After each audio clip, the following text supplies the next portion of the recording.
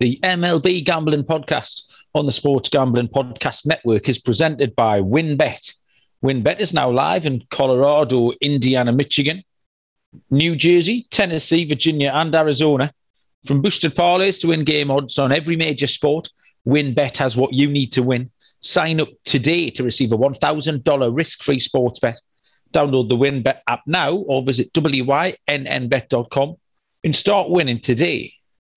We're also brought to you by PropSwap, America's marketplace to buy and sell sports bets. Check out the new PropSwap.com and use promo code SGP on your first deposit to receive up to $500 in bonus cash. We're brought to you by PrizePicks. PrizePicks is DFS simplified. Head over to PrizePicks.com. Use promo code SGP for a 100% instant deposit match up to $100. And we're also brought to you by Better Fantasy. Better Fantasy is a new free-to-play app that lets you sync your fantasy football league and bet on the head-to-head matchups. Download the app today or just head to betterfantasy.com/SGPN. That's Better Fantasy, better with an O, fantasy.com/SGPN.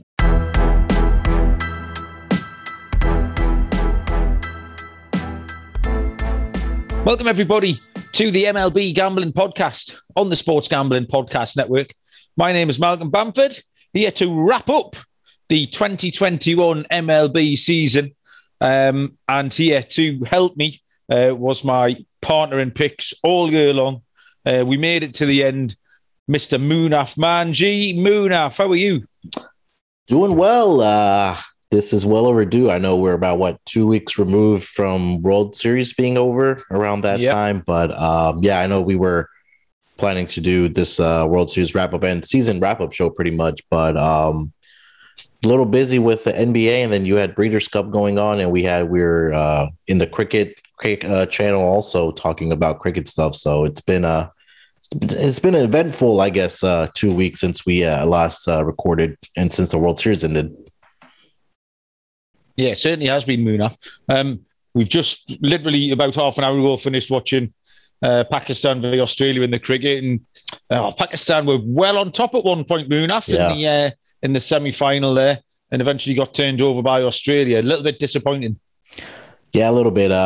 We were talking offline how it's so volatile, right? Especially when it's only 20 overs. Absolutely, yeah. And I'm pretty sure only like 1% of our listening audience knows what we're talking about right now. Yeah, that is also true.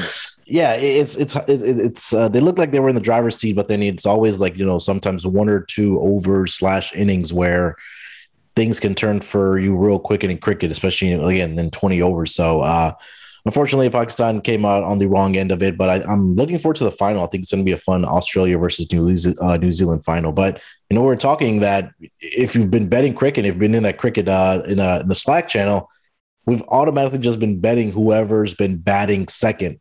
Yeah. And it's probably like cashing, but maybe 80-90% at this point. Yeah. Well, yeah, for people who don't really understand it, the games have been starting around about sort of late afternoon.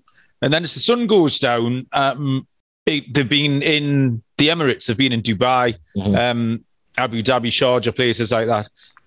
As the sun goes down, then the grass and the ball gets really wet and slippy. So the team bowling second really struggle to control the ball, control where they're bowling or pitching the ball. Yeah. So Australia had won 4 out of 5 games in their group matches through this process of batting second, and then today batted second and won again. So it would be a fun trend to follow if you'd been doing that the whole tournament, and certainly in the cricket Slack channel. It hadn't gone beyond the radar of all the sharps that are usually in there. So another SGPN trend. I know Ryan was on his 71st half unders this week. He likes his first half unders trend. So we've been following the trends as well. I wasn't going to mention it, Munaf, but you mentioned the Breeders' Cup, so let's tout up the absolute parade of winners.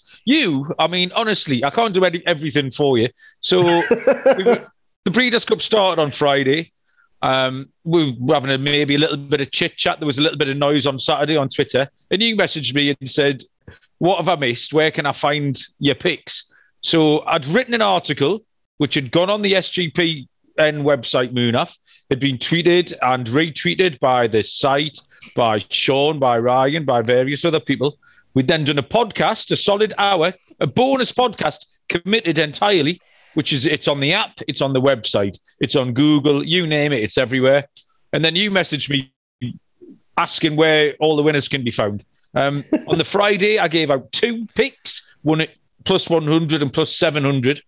On the Saturday, I think I gave out 7. We had winners. I gave an exacta where plus 350 beat a plus 1100.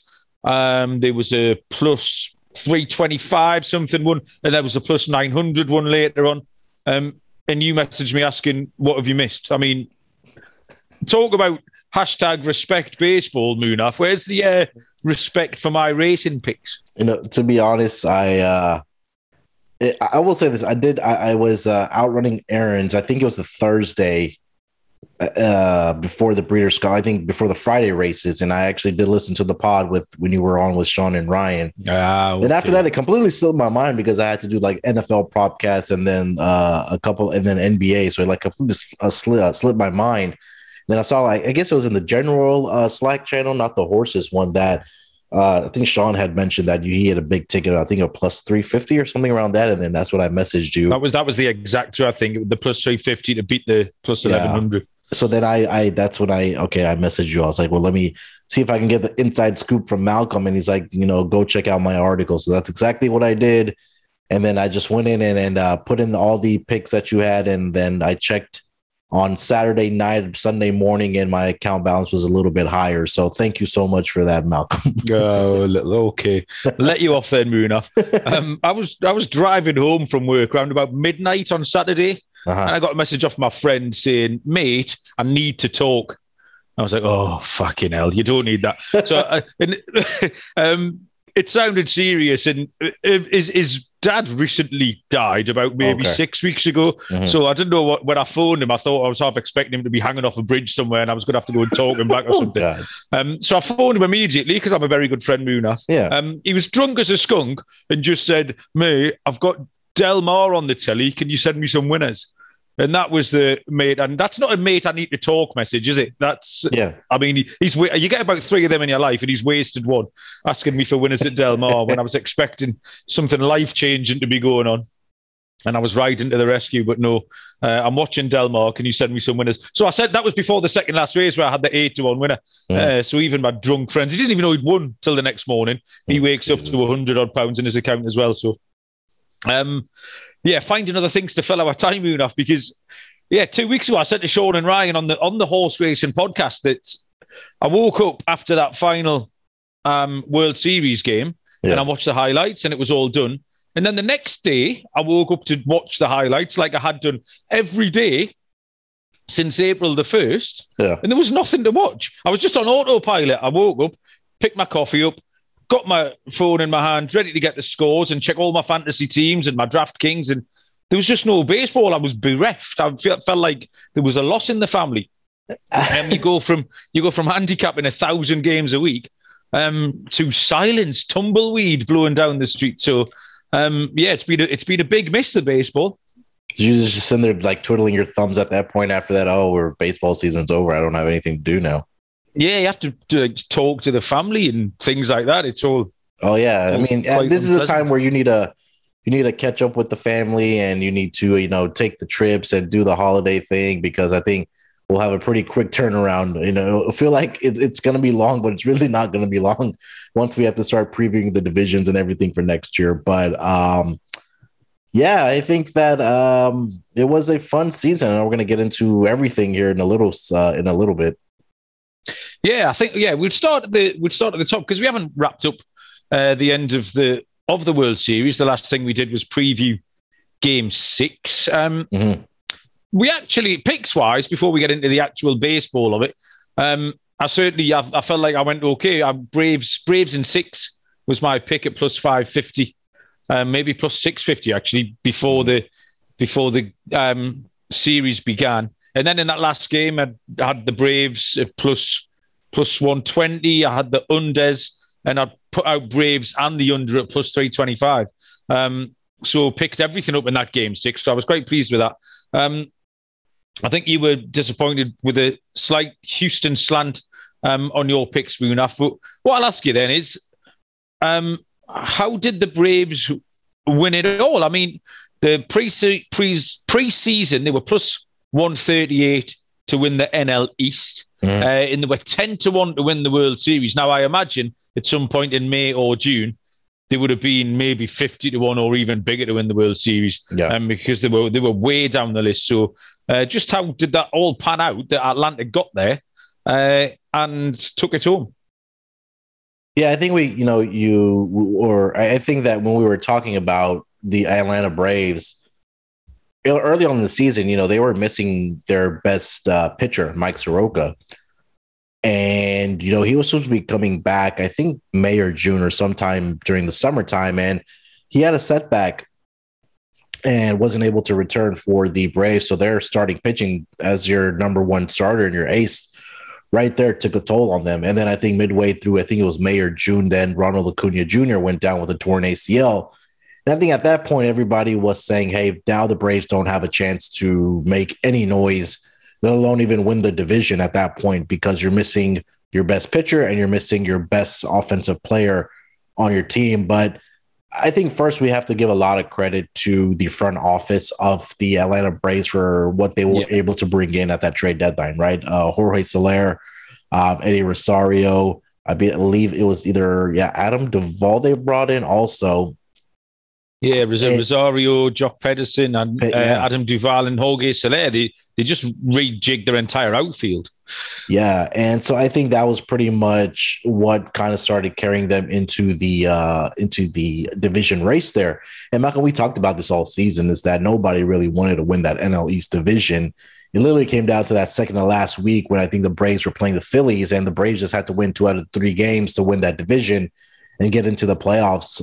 So give a lot of credit to that front office. I think that's what the first and foremost thing for the Atlanta Braves was, that, they didn't give up. It's easy to give up when your best player goes down. You don't have your best pitcher either.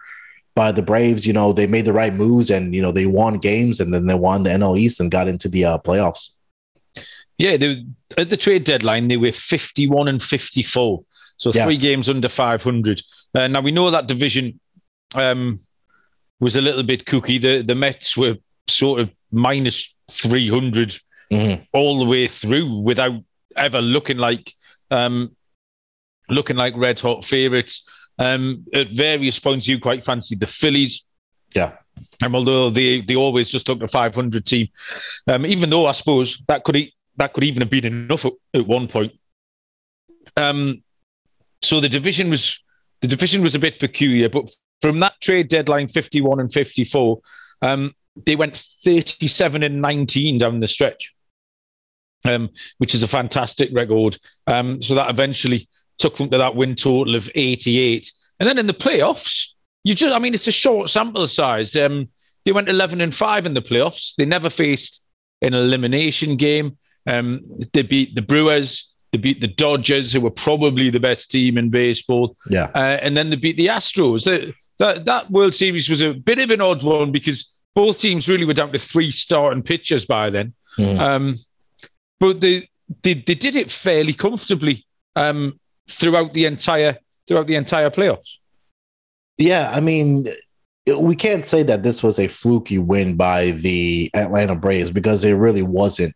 They faced the Milwaukee Brewers in that first for the first round, the divisional round, where we can argue that the Milwaukee Brewers had the best pitching rotation in the National League, right? With Corbin Burnes, Willie Peralta, Brandon Woodruff. And then, like you just said, they went up against the Atlanta Dodgers. The LA Dodgers, I'm already in off-season form here. The LA Dodgers with, and I touted how great that 1-4 was, but then also the Dodgers were battling injuries. But, we're not going to make excuses for the Dodgers, especially the Dodgers. They went out and flat out beat them. And then now you're going up against the Astros, probably the best offensive team in the American League, and they absolutely just shut them down. And for the Atlanta Braves team to shut down the bats of not only the Dodgers, but they also did it to the Astros, Malcolm, man.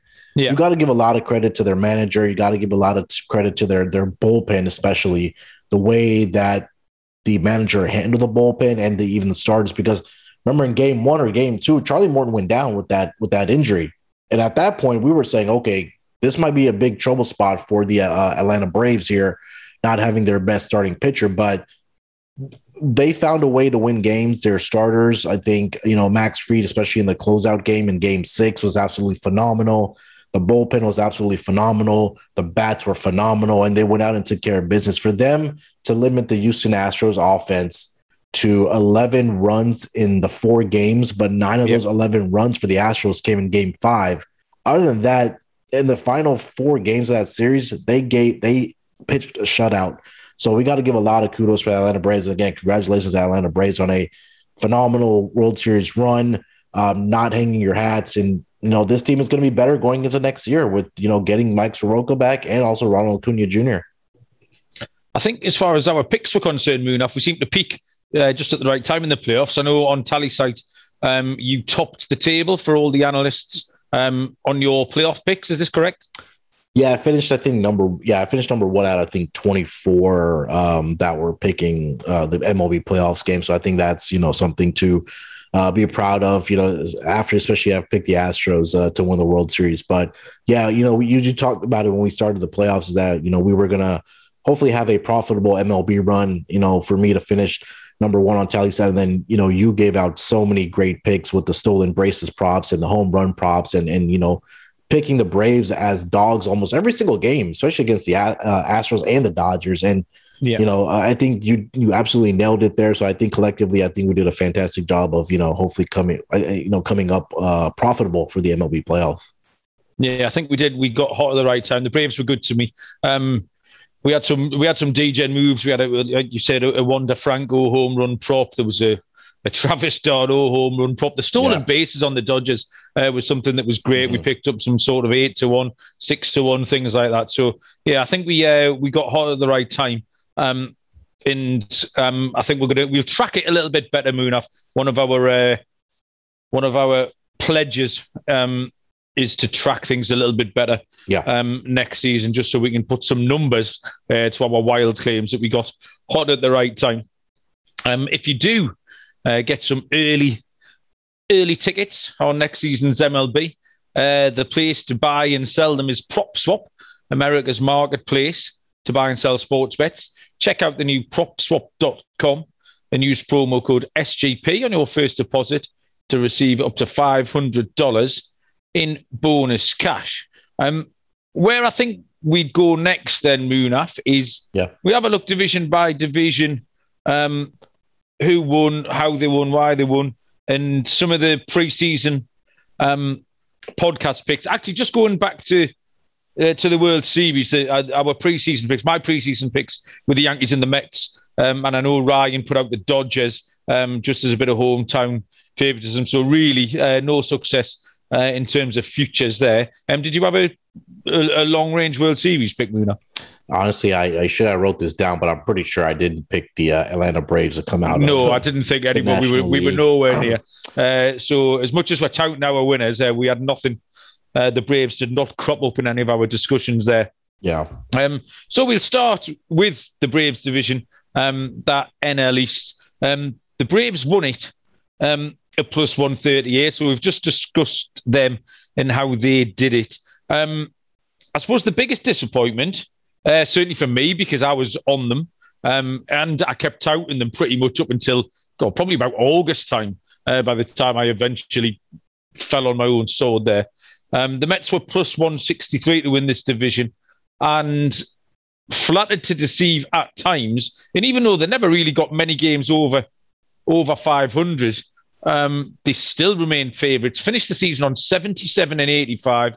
Suffered injuries, but which team didn't? And New York Mets have got a lot of work to do, Munaf, I would suggest.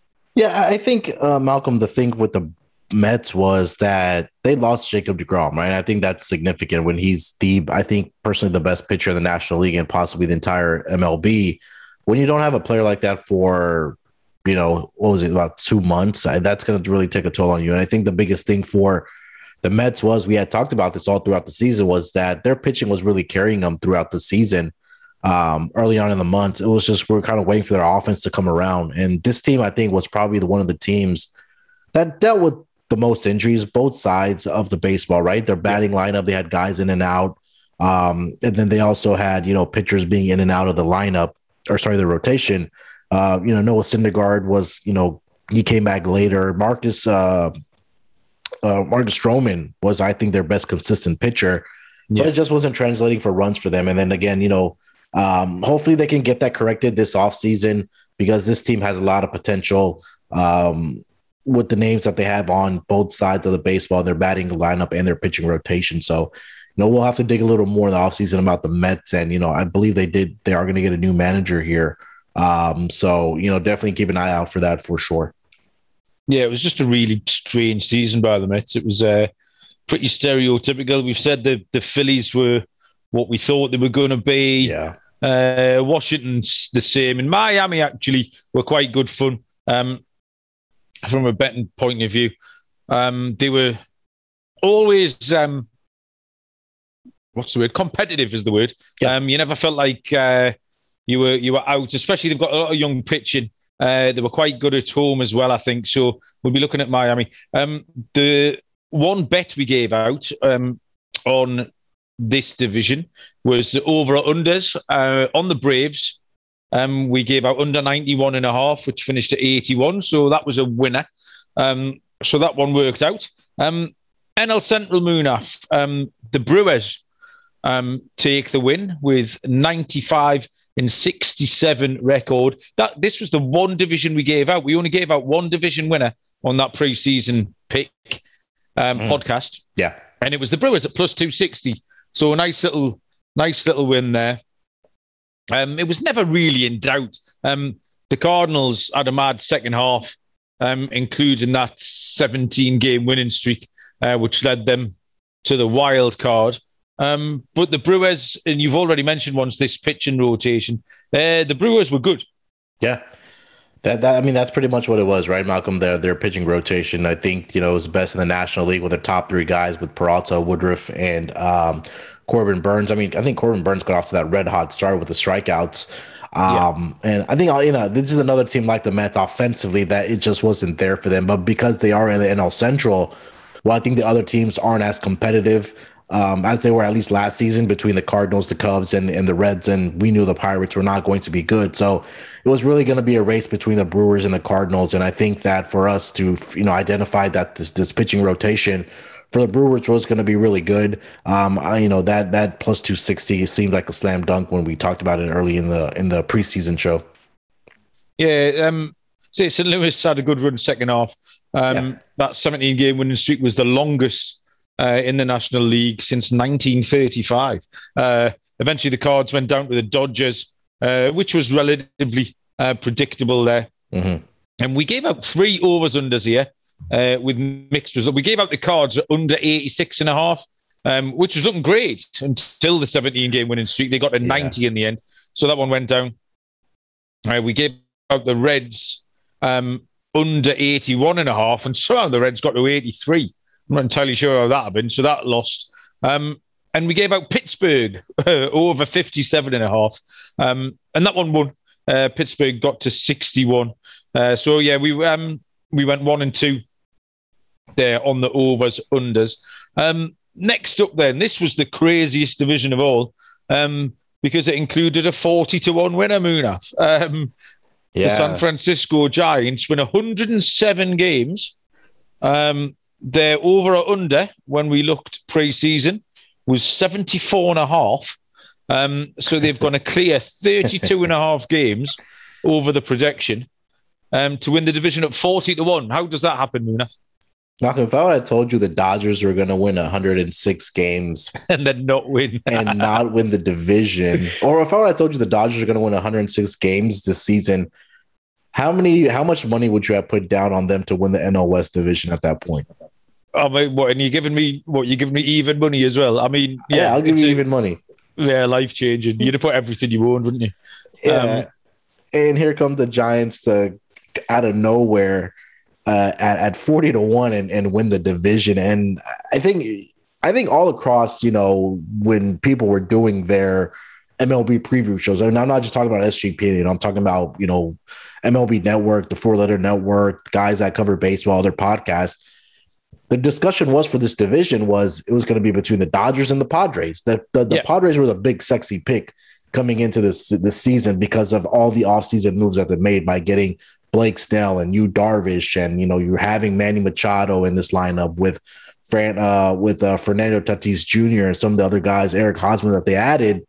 And it was just going to be a 2-horse race at that point. One horse, it did come into fruition, but here come the Giants out of nowhere, that 40-1 horse, and come out and win 107 games. I think that's just absolutely incredible. And Malcolm, we talked about all throughout the season, the Giants were they weren't even leading in the statistical categories, like offensively and like even their pitching wise, they were kind of middle of the road. I mean, their pitching was pretty good, but it wasn't anything like the Brewers, or it wasn't anything like, the Rays or another team that had, like the White Sox. It wasn't like that, but they just found ways to win games. And, for them to be, I hope there was people out there that had that 40-1 ticket on the Giants to win the NL West. And it was neck and neck, like thinking that final 2 months, but the Giants found a way to win the NL West, though. And this was, I think, by far in a very long time, one of the most intriguing division races to watch all throughout the season. Yeah, what I've taken most from this is that a long shot can win, that a 40-1 shot can win something, because it's a long season, and because of that, the Green will more than likely rise to the top. That's why it is a long season, because it takes a large sample size to get the better teams to come through. But the fact that a 40-1 shot can come up and win means next season I'll be sniffing around those big prices and looking for something similar. You touched on it, Munaf, but the biggest disappointment in this division by a country mile was the San Diego Padres. 79 and 83. Their projection, we had them at 94.5. So wow. 15 games underneath.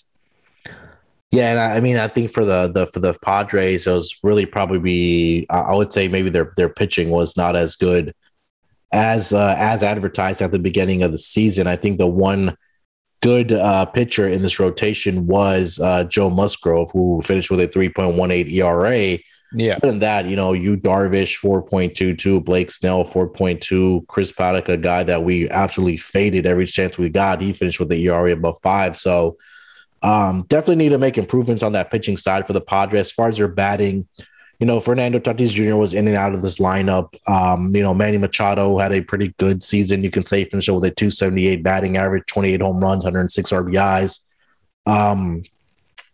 But for them, I think they still probably need to get another couple of bats in this lineup, as crazy as that may sound for the Padres when you have those two guys. But yeah, definitely need to make significant improvements if they're going to compete in this NL West division, because the Dodgers are going to be the Dodgers every single year.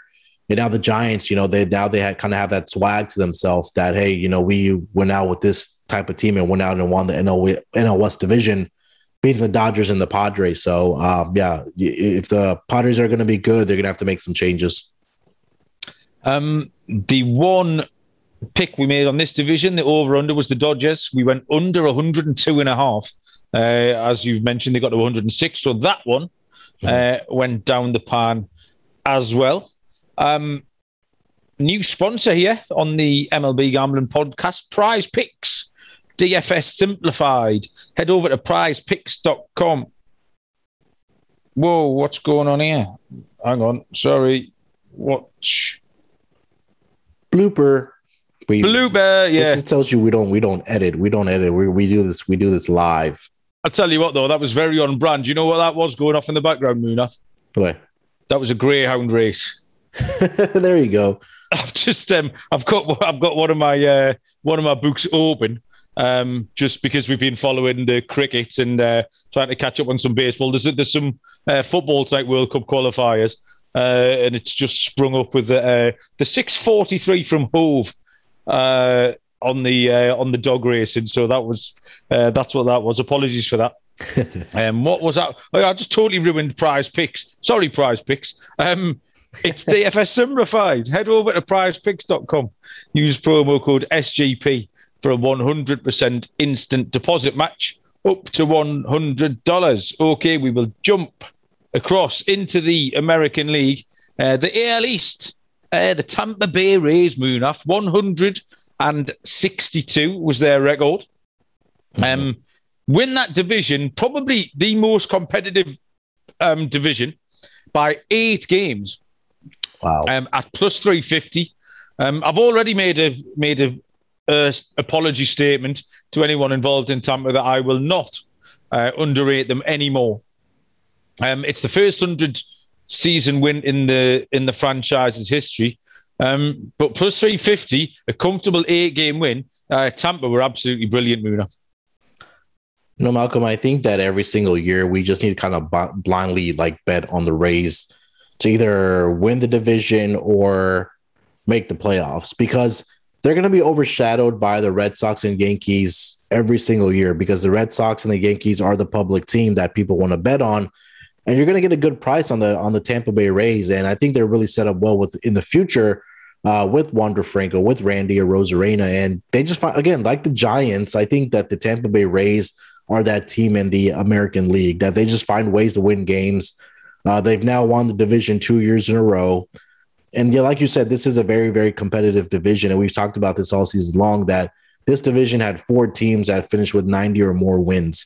And for the Tampa Bay Rays to win this division by 8 games, like you mentioned, that's absolutely incredible. And if you look at the run differential, plus 206, the second next team was the best team was the Giants and then the Astros. But what they were able to do in this American League East division is absolutely incredible. So we got to really tip our hats the Tampa Bay Rays. And, next season, we cannot, sit here and be like, hey, the Rays aren't going to be the Rays again. They're in this division race every single year. They're always winning games. So I'm going to have to write that down to make sure not to fade the Rays next year. Yeah, absolutely. It was a great division. Your Boston Red Sox, Munaf 92 and 70, a really hot start, looked good at halfway. Then had a bit of a bump, and then they actually finished quite well to take them into that wild card game with the Yankees. The Yankees finished 92 and 70 as well. They had a bit of a roller coaster of a season. I mean, they were unwatchable. I think we did a special podcast in maybe early May about just how bad they were. And it was little things like the fielding, just real red flags. Like New York Yankees were horrible. And then, the Red Sox beat the Yankees in the wild card. They got past Tampa 3-1 before eventually going down to the Astros. But you must have taken a lot from that Red Sox season, Munaf. You must have enjoyed it. Yeah, 100%. I think that even the odds maker were not expecting the Red Sox to be in the playoffs this year, let alone get all the way to the championship series in the American League. But, like you said, they got off to the red hot start, but I think as the trade deadline approached, post-trade deadline, this team kind of faltered a little bit. But, they picked up some steam in the final 2 weeks of the season to secure that wild card spot. And I think, we talked about getting Chris Sale back was big for them during the regular season. Rafael Devers, Xander Bogaerts, JD Martinez, all these guys were great all throughout the season. Alex Verdugo, a guy that I really haven't really talked about for this Red Sox team, was absolutely incredible for them too. So, I think that JD Martinez saw news that he is going to be back with the Red Sox next year. I think he picked up his option. But again, I like a team like the Padres. I think the Red Sox have a lot of work to do, especially on the pitching rotation. You'll have Chris Sale back. Eduardo Rodriguez is up for a qualifying offer and a long-term contract, hopefully. But they need to get some pitching and bullpen help in there for sure if they're going to be competitive in the American League. Yeah, absolutely agree. One team I wanted to talk about out with that division was Toronto. 91 and 71. Rather unlucky to finish 4th place in that division with that record. I think bear in mind, they only made it back home to Toronto halfway through the season. They played in 3 different home ballparks. But this team are real improvers, Munaf. Young batting lineup, all those names, all that name recognition, Biggio and Guerrero and Bichette. Yeah. We had fun all season watching Robbie Ray rack up those strikeouts in his tight pants. And Toronto are really going to be a team to watch next season if they can sort out a little bit more pitching. Yeah, again, Marcus Semien is also up for a contract, so we're not sure if he's going to be back. But when we spoke to Johnny Junda recently, he didn't think Semien would be back. Yeah, but they still have great bats in this lineup, Malcolm. I mean, George Springer was injured for most of the season here, and if you're going to get a healthy season out of him at the top of your rotation, your lineup, that's a great bat to have there. But you still have Lourdes Gurriel, you have Randall Grichuk, you have Teoscar Hernandez, Vlad, Bo Bichette. So, I mean, even though Marcus Semien was probably in any other year would have probably been an MVP for sure, but just because he has another guy on his roster and Vlad that had more home runs and more RBIs, it's kind of getting overshadowed because Semien ended up with 45 home runs and 102 RBIs for this team. They had 4 different guys that ended up with 100 or more RBIs on this team, which is absolutely incredible. But like you mentioned, on the pitching side is where they really need to, tighten it up because Hyun-Jin Ryu is probably not the answer for them, the ace that they thought that they were getting from the Dodgers when they signed him. But Robbie Ray was a very, very pleasant surprise. I'm glad you cashed that Strikeout Kings ticket with him. The one guy we really fancied, Malcolm, as this season progressed was Alek Manoah, and I think that's a guy that we're going to have to keep an eye on for sure, maybe for some Cy Young odds next year. They also picked up Jose Barrios at the trade deadline. I don't know if I believe he's a free agent possibly. So if they're able to re-sign him and, you have Alek Manoah and Robbie Ray, I think that's pretty formidable. And then you probably need to get a 4th and 5th guy in that rotation. Yeah, absolutely. We're going to talk a little bit about the player props as we move further down the podcast. The one over-under we took in this division was Boston. A clear winner, over 80.5 was the line, 192. So we cashed that on. That was good. Yeah. AL Central, Chicago White Sox, very comfortable winners, 93 and 69. Took the division as favourites at minus 120 pre-season. Won it by 12 games back to the Cleveland Indians, the only team in this division with a winning record for Chicago. But I think credit also to Chicago. Okay, they didn't face much competition, but equally, they had some injuries with a big problem pre-season when they lost Eloy. And then there was problems throughout the season. Your man Rodon went down at various times. Yeah. But I think Chicago are going to be a team to reckon with next year.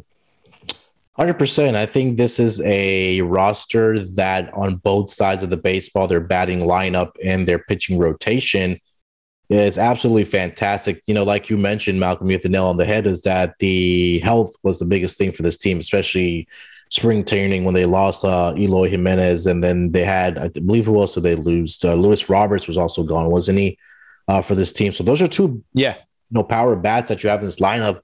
This team is really set up, and I really like this lineup because they have a great balance of guys that can hit for average with Tim Anderson at the top of your lineup. You also have Moncada, and then your power bats with Jose Abreu, Eloy, Luis Roberts. Luis Roberts, I think, are both a guy that can hit for average and power. So I really like what they have set up for the future.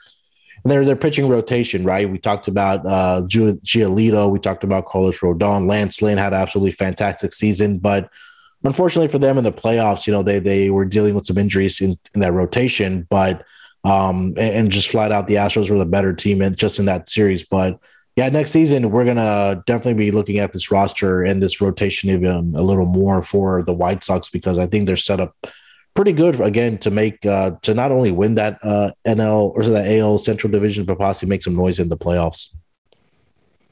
The team that absolutely fell in a hole from the AL Central this year was the Minnesota Twins. They were plus 140 to win the division, so closely fancied behind the White Sox. Finished last in the division with a record of 73 in 89. So I'm not entirely sure what's happened to Minnesota there. There was 2 teams, though, a bit projected to do a little bit worse that we both enjoyed this season. One of which particularly was the Detroit Tigers and the Kansas City Royals. Both of these teams overachieved. Detroit were projected 68 wins and finished on 77. Kansas won 74 games, having been projected 71. They were live dogs a lot of the time this season, behind some good young pitching. We managed, in our pre-season podcast, Tarek Skubal and Casey Myers got mentioned, and we went to the well on them quite a few times, Munaf.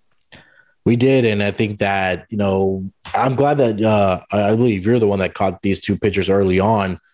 And we were able to get some, 2-to-1 prices on these guys. And we saw slowly as the season progressed that the tide was starting to turn on their money line price. And I think as soon as the season was starting to end, there were points where they were turning into a minus favorite price when they were pitching at home. So, those are things that I think that we have to keep an eye on, from year to year in playoffs, during the season, is finding these type of guys, right? Finding your Casey Mizes and finding your Tarik Skubals that are pretty good pitchers. And they're also going to be at plus prices before the market adjusts. So I think, kudos to you for finding that. And these guys, again, are going to be the 1 and number 2 guys for the Detroit Tigers going into next season. So Tigers fans should definitely be excited for these 2 pitchers in your pitching rotation. The over-unders in this division, we went 1-1. White Sox under 91.5. They got to 93, so a photo finish loss there. And the Royals, we took the Royals on the over. They won 74 rather than the 71.5 they were projected, so a little 2.5 win there. So 1-1 in the division. And now we move on to the AL West, Munaf. Your hometown Houston Astros won the division with a record of 95-67 at plus 138 they were pre-season. A 9-game win over Oakland. Mm-hmm. The thing with this was that they stayed around this price for much of the first half of the season. Yeah. We regularly touted them. Yeah. It was a match all the way through, according to the books. Houston and Oakland. It didn't actually turn out that way. But yeah, we touted these well into the summer that you could still get plus odds on Houston. In the postseason, we know what happened. They went all the way through eventually. Lost to the Braves in the World Series. They were around about 8-1 to win the conference. So if you had any tickets on that, again, that's not something we touted up much. But good season for Houston, but couldn't quite get it done. Yeah, this is going to be, let's going back to the season, I think AL West. Really underwhelming performance by the Oakland A's, right? I think that people were really talking about that.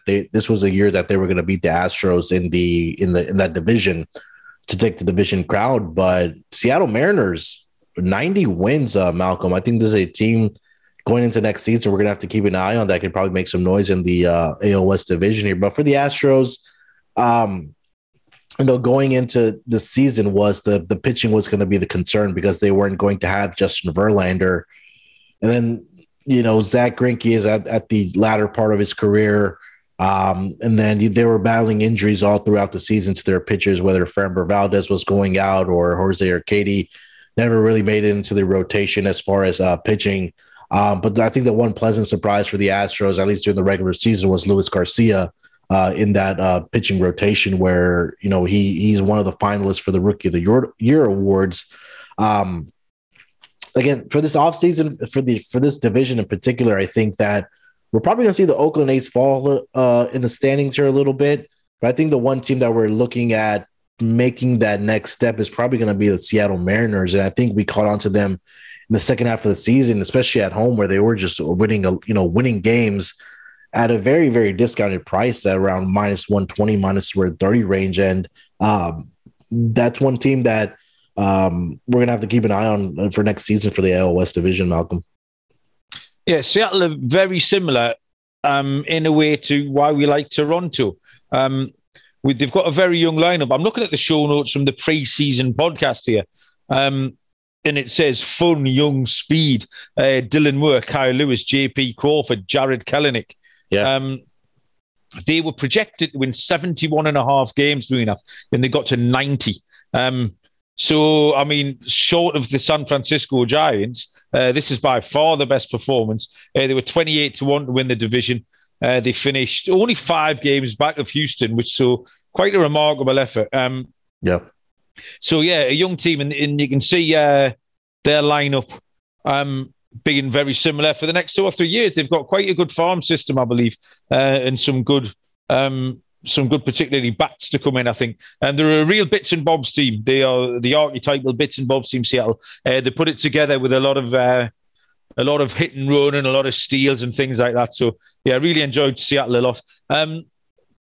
It's worth mentioning the LA Angels in this division, and not for the season that they had, But for the things that Shohei Ohtani done, we can't do a season review without mentioning Shohei Munaf.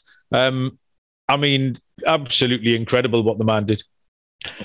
Yeah, this was one of the bigger storylines during the MLB season, just watching Ohtani. Absolute monster. I mean, I just don't know how else to describe it. I mean, he played 155 of the 162 games this season, 46 home runs, 100 RBIs. He pitched pretty well for the Angels also this season. And, it's just, a very humble guy if you just actually watch the interactions that he has with players and the way he kind of conducts himself on the field. I think it's very classy and a great player, a guy that's easy to root for. But I think kind of looking at the broader scope of this LA team, number one, you need Mike Trout to stay healthy. I mean, for him to be proclaimed as one of the best players in baseball, if not the best player, he needs to stay healthy. And when you have Shohei Ohtani and Mike Trout in your lineup every single day, that's going to give other opposing pitchers nightmares. And you have other good hitters on this team, right? Anthony Rendon, who won the MVP World Series when the Nationals won it, he'll be back next season. But Malcolm, we talked about, man, the one thing the Angels need to do is they need to figure out this pitching. And it was atrocious, again, all season long. Their starters, ERA was one of the worst. Their bullpen was one of the worst.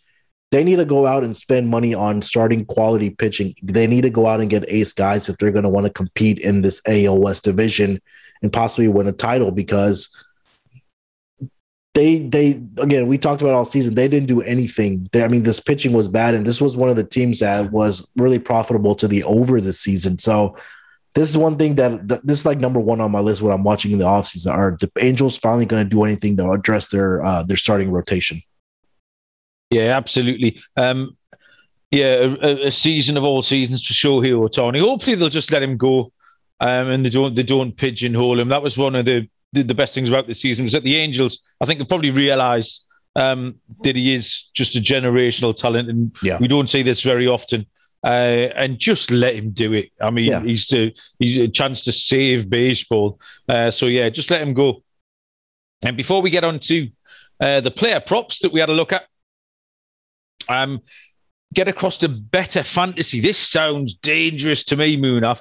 Better Fantasy is a new free-to-play app that lets you sync your fantasy football league and bet on the head-to-head matchups. Download the app today or just head to betterfantasy.com/SGPN. That's BETTOR fantasy.com/SGPN. I don't need to be losing the matchups and then losing money on the matchups, but that means somebody's winning, I suppose. So if you fancy your chances, get to betterfantasy.com and it'll sync. It'll sync with Sleeper, which is by far and away the best app out there. So get involved with that. Player props, Munaf. These things I've written on the show notes, it's like throwing horseshoes at the moon. These are big priced things, and you've got to be lucky to hit a couple. As it happens, I managed to hit a couple at fancy prices. So I'll run down them. I couldn't find any pre-season odds on a couple of these, so we kind of have to guess, or you'll know by the name whether or not they were relatively short price or they were a giant price. The RBI leader was Sal Perez at 121. I can't imagine he was high up any lists. The catcher for the Kansas City Royals. And then the home run market, and it was a tie between Sal Perez, aforementioned, again, would have been any price you could have found. And then Vlad eventually brought home that promise that he's shown, or that he's been, that people have been hoping he was going to display by hitting 48 dingers. Shohei Ohtani, worth an honourable mention, followed him home with 46. Vlad at one end of the market would have been relatively short, and then Perez came from absolutely nowhere, Munaf, with 48 home runs.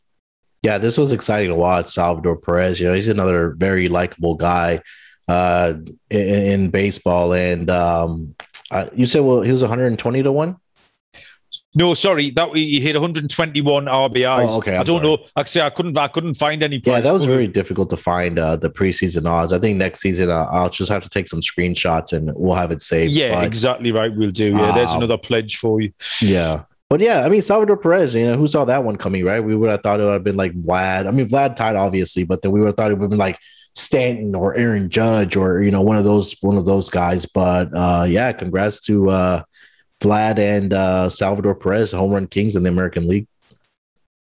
Yeah, absolutely. Further down the list, the batting champ for the average, Trey Turner, 328. We've laughed about this before.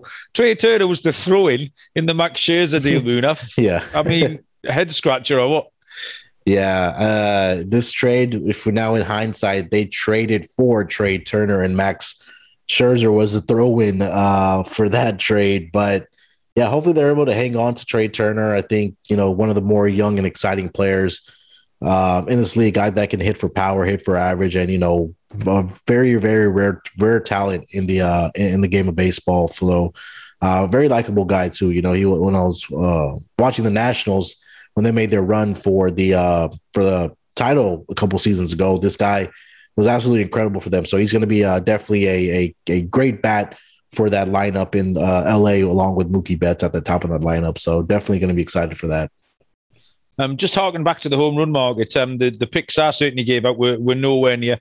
Were Eugenio Suarez 28-1, Mookie Betts 50-1, and Mike Moustakas at 81. So we were nowhere near there. Mike Trout went off a 10-1 favorite in that. We projected 42 was the winner, so that went well over. So I don't know if that might be something to have a look at next year if you can get an over on the total over 42, because that went to 48. Yeah. Stolen bases, and another favourite player, a bit like Trey Turner, actually, someone who seems eminently likeable, very popular. 47 stolen bases for Starling Marte.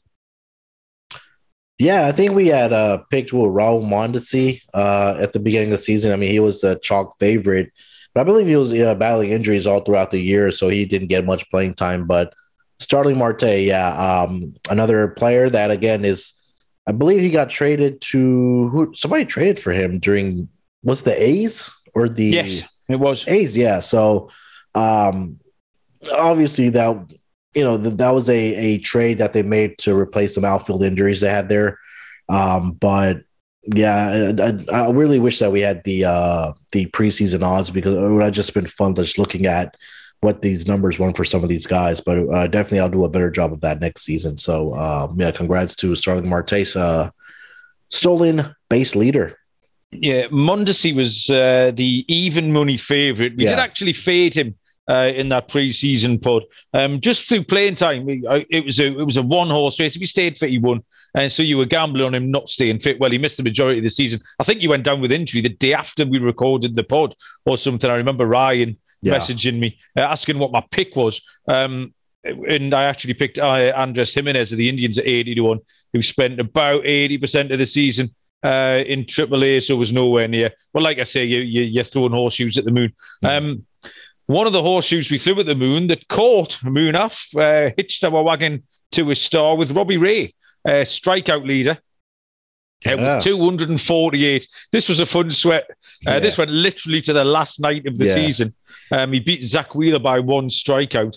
Zach Wheeler was slated to pitch on that Sunday evening, and then they just didn't bother. They sent someone else out, and Robbie Ray got over the line with a one strikeout win. Gerrit Cole was 5 strikeouts back.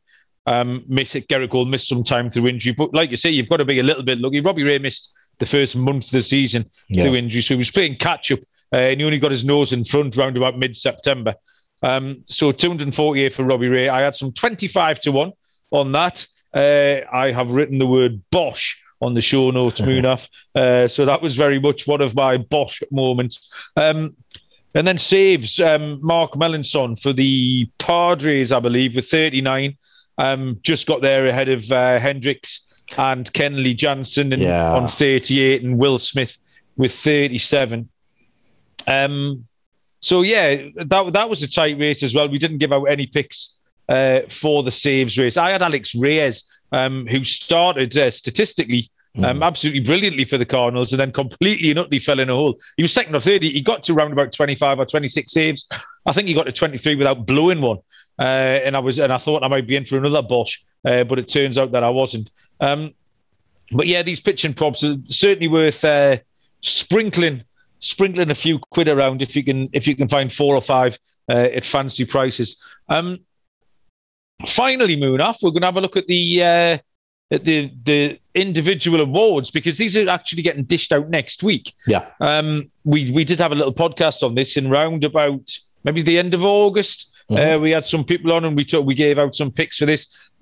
So the shortlist is down to 3 for all the awards. A lot of them are relatively short favourites, so we've got a handle on who's going to win any. But if there's any picks that stand out, Munaf, you can give them to me. We'll start with the MVPs. In the AL, we have Shohei Ohtani, who I have a 35-1 ticket on. There you go. That was my second Bosch moment. So Robbie Ray and Shohei Ohtani have done really well. So he's minus 4,000. So it looks okay. I'll be disappointed not to win. With Vlad at plus 675, and Marcus Simeon's the other one there, plus 4,000. And the NL MVP, the favourite is Bryce Harper, minus 325. Soto at plus 185, and Fernando Tatis at plus 2,500. We gave out Tatis pre-season at 9-1, so he's not going to win, but not a bad little run for our money there at 9-1. These MVPs, Munaf, it's just going to be Harper and Shohei, isn't it? And we've already discussed Shohei. Yeah, I think, at minus 4,000, I would be very surprised if Vlad won the award. But I think in any other year, Vladimir Guerrero probably would have won that award. But just like we talked about, the season that Ohtani had, both pitching and batting wise, he's a pretty much lock for that award. The NL MVP, I think that was a more intriguing race. I think it's going to be down between Harper and Soto. With Harper, I think pretty much having about a 75% chance against what the bookmakers are putting out there at minus 325. But Soto had a great season too. It's just unfortunate that none of these MVPs were in the postseason. But again, it is a regular season award, and Harper did his best to will this Phillies team to that division title. I mean, he got hot at the right time, but it just wasn't enough. But yeah, both of those guys had an absolutely fantastic season. And well deserving of MVPs if it does come into fruition. Yeah, Harper kept them in it right the way up till kind of mid-September. Really, he had a little bit of 5-1, didn't he? Once the Mets had gone away, and the Braves were still really scuffling along. They weren't putting any separation between the two teams. Yeah. The Cy Young Awards, AL Robbie Ray at minus 1,500. Behind with Gerrit Cole behind him at plus 550, and the rag is Lance Lynn at 33-1. Yeah, and then this is the tight one. This is really the one market that's still everyone's at a working man's price. If you did want to have a bet, the NL Cy Young, Zach Wheeler plus 140, Corbin Burns plus 170, and Max Scherzer at plus 200. Do you have any strong feelings trying to split those three, Munaf? I think I would probably cross out Scherzer. I think it's really down to Corbin Burns, obviously, and Zach Wheeler. If I had to put some money down, I would probably give it to Corbin Burns. He got out to that really hard start with the strikeouts Malcolm at the beginning of the season, and he was obviously the ace for the Milwaukee Brewers, got him into the playoffs. I think that he should deserve this award. I think plus 170 would probably be a dabble for me if I had to pick between those three guys. Yeah, that's fair enough. I mean, I don't really have a strong lean either way. It's really a toss-up. Yeah, absolutely. I don't think I'll be playing. The Rookie of the Year awards in the AL, Randy Arozarena, minus 275, looks likely to take that ahead of Wander Franco, with Luis Garcia making up the numbers at plus 1,600. In that pod we did, we strongly advised some Randy Arozarena. I think he was round about minus 140. His only competition was Wander Franco, and just sample size. I think they were always going to give it to Arozarena, but a little bit of, I think it was a name recognition thing maybe for Wander Franco, and the sharps and the nerds really wanting to plug Wander Franco's chances. But Randy Arozarena was a great price. I think it was about minus 140 if we get a chance to have a look back over that. But that was a knocking bet. Really, really happy with the information we gave out there. This National League Rookie of the Year is a bit of an odd one, Munaf, because we have Jonathan India at minus 2,500 with Trevor Richards plus 750 and Dylan Carlson at plus 2,000. I think if you went and asked the average man in the street, Munaf, to draw a picture of Jonathan India, they would struggle to. I mean, just I don't know if this just not being really a weak event, because all credit to Jonathan India, but he's just a kind of a middling player on a middling team, and not an awful lot of competition there. The fact there's pitchers made it in Trevor Richards of Miami is quite rare, and I think maybe that says something about the contest as a whole. Yeah, I think that you're right. As you ask somebody to draw a picture of him, I don't personally. I mean, like, I know Jonathan, but if you ask the casual fan, where would you even start to draw a picture of Jonathan India? But yeah, minus 2,500 favorite, and then I think every other two guys, Dylan Carlson 20-1, and then Trevor Richards plus 750. So it's pretty much a lock for the Rays second baseman or outfielder for Jonathan India to win that award. So not much of a competition there for sure. Yeah, absolutely. Finally, then, Moon, after the last little segment, I want to talk briefly. Just some takeaways from the season. Obviously, this has been our first season doing the podcast, making picks twice a week, going through tally site, picking every single game. We've done futures, we've done divisions, we've done player props. We've sent ourselves cross-eyed, handicapping everything you could possibly handicap in MLB, which is a lot. It's been my first season, really, from a gambling point of view. I was pretty much a fantasy guy before this. So it's been my first season, really having to look in depth and trying to fetch out these gems. So if we got any big takeaways that we're going to take into next year, it's been a big learning curve for me. I think the big thing for myself, Munaf, is just the different ways of betting, because I was stuck on the money line for the majority of April and May before you guided me in the Consig and Scotty Too Hotty and other people that we had on guided me to things like the first five unders, which eliminates the option for a bullpen blowing you up. So that was a big takeaway for me. The September Dogs, the Consig, pointed us towards. And absolutely, we are going to have a family pot next year, Munaf, and just roll those September Dogs out. We start saving up now, and that can pay for your trip to watch Newcastle beat Liverpool next season. The rookie in the first start pitches, I think we did really well. We've all mentioned earlier on Tarek Skubal and Casey Mize and people like that. There was Aaron Ashby at the end of the season. There was various other names that jumped off the page that we followed. And then you picked out a lot of trends. This was another one that got me away from my money line picks with things like the Houston run line picks that we rode for probably about 8 weeks in the early part of the season. Yeah. I think that, this being our first season doing pods, I think, like any other podcast also, is that you're always have the ability to learn from your co-hosts and then also the guests that you have on, right? Because in baseball, it's number one, a very, very long season. It goes from April all the way to October. And there's just so many betting opportunities, right? You talked about, right? And I think something that I also undervalued was, talking about taking first 5 innings, right? Number one, it shortens the game for you. And you don't have to worry about bullpens blowing it up for you, right? If you have a 5-2 lead going into the second half of the game and 6th, 7th, 8th, and 9th, and you have a shitty bullpen, you're going to be on the edge of your seat hoping that the bullpen doesn't mess it up for you. So I think, number one, I think that first 5 innings is something I will definitely keep an eye on, both for totals and money lines, like you talked about, Malcolm. September Dogs, I honestly, I'm glad that the Consig pointed us in this direction, because as a bettor, I was not aware of this.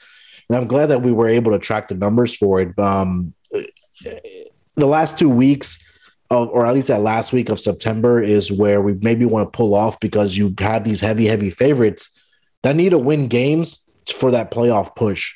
So, I think if we were to cut that time off at maybe before the last week, we would probably been up like plus, I think it was around $2,000 if we were betting $100 blindly. And then again, I think you absolutely a fantastic job of finding those first start pitchers or rookie pitchers, because At that point, if that pitcher has a good scouting report, he has that advantage over batters because the opposing team doesn't have that film on him to see what he's going to be able to throw and things like that. So those first couple starts, that rookie really, or those first start pitchers really have the advantage. And then, finding those small trends of, like you talked about, use and run lines, it's not going to be there through the entire season. And it goes back to the roulette strategy we talked about all season long, is that ride the wave until you start seeing it turn and coming back down. And that's where you kind of want to pull off. But you don't want to be that guy that comes up to the roulette table and fades bets on black when the entire board is red, right? You don't want to be that guy. You want to ride the. Look at that Cardinals win streak, 17 games. Yeah, they would not have been particularly short price favorites. Yeah, because they didn't have big name starting pitchers going to the mound every night. Yeah, and the same thing with the use and run line too, right? At a point, it started declining, but when they were winning games, they were winning it by more than one run, and you were able to get a better price at maybe even closer to even money or plus odds. I think the consig mentioned Aaron Ashby when he came on, who's a Texas pitcher. Texas were going off plus 275 every night from August through. And I think Aaron Ashby went and won 4 games in a row. You've got to know. That kind of came from my fantasy stuff, because I listen to fantasy podcasts and look at, you're looking at streaming pitches or picking pitches up on the waiver wire, especially in baseball where it's absolutely brutal. And you pick up those rookie pitchers. Mm-hmm. Yeah, you hear fantasy guys talking about them, knowing what they've done in AAA, looking at the numbers, and you can pick them up on a Tuesday afternoon, and then go and win a game for you at sort of plus 210 or something like that. So absolutely, lots to learn from Munaf, and like we've said, we'll keep better records, we'll keep more accurate records. It was all very slapdash and shoddy, and typically on brand for me, Munaf, but. We'll try and get some spreadsheets going next year so we know where we stand. Do you anything else you wanna add, Munaf, with relation to our baseball experience this year? No, I think that this was our first year doing the podcast. We learned a lot. There's some things that I have discussed offline that we want to change, but the main format of it will stay the same. And I think that we had a great first season.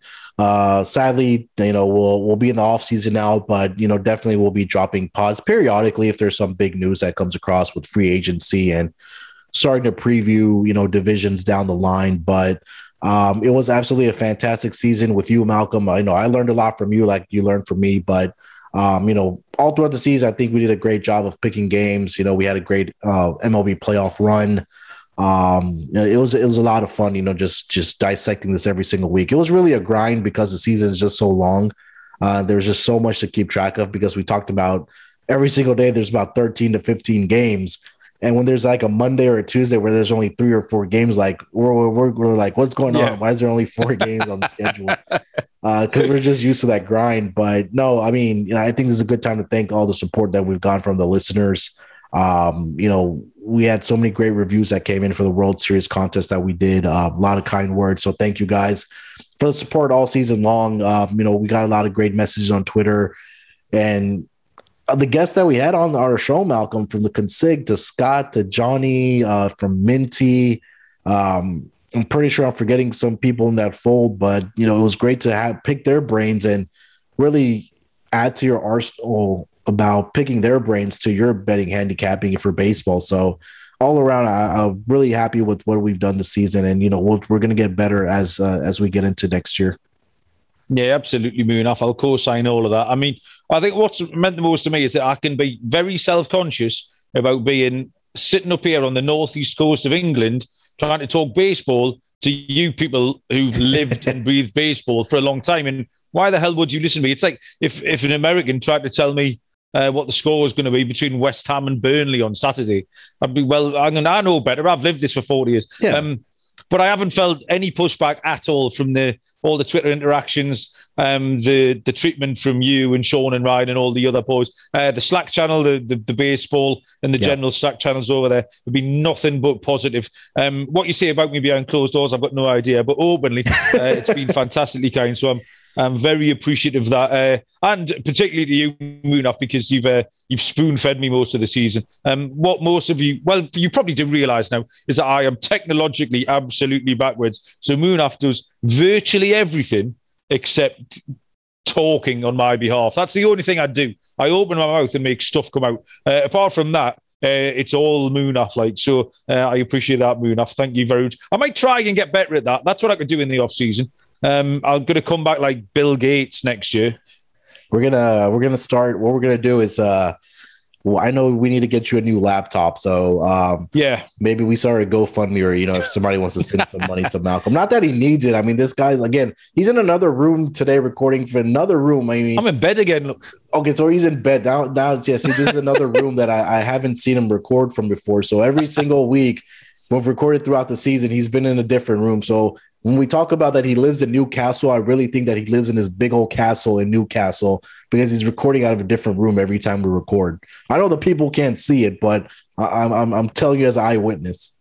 I nearly said earlier, and this is true, but I realised it was going to sound like I do live in a castle, is that I'm in a new bedroom because we've just moved our bedroom from one side of the house to the other. And the fact I was going to say that out loud makes me sound like I live in a giant sort of palatial mansion, which is not true. What I mean is we've moved about 3 yards across the stairs so the kids can have a bigger bedroom each. But yeah, we're getting off topic. The people don't need to know about my sleeping arrangements. Thank you very much, Munaf. Thank you to everyone, all the listeners. It's been absolutely brilliant. We will be back infrequently between now and February before we ramp it up.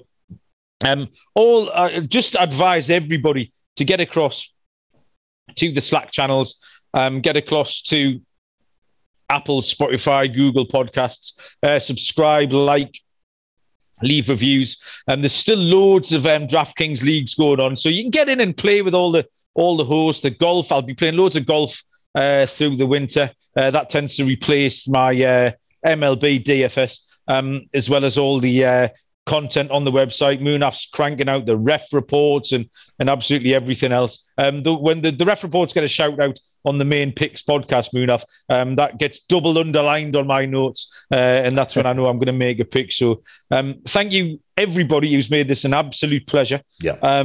Good luck through the winter with whatever you're going to pick. Keep your eye peeled on all the channels. We'll even be running the fantasy league and things like that next season. So if you want to get involved in that, I'm sure we can expand the MLB fantasy league for all the DJs. So thank you very much, Munaf. Yes, sir. Thank you. Thank you very much, everybody else. Good luck, and we'll see you down the road. Cheers.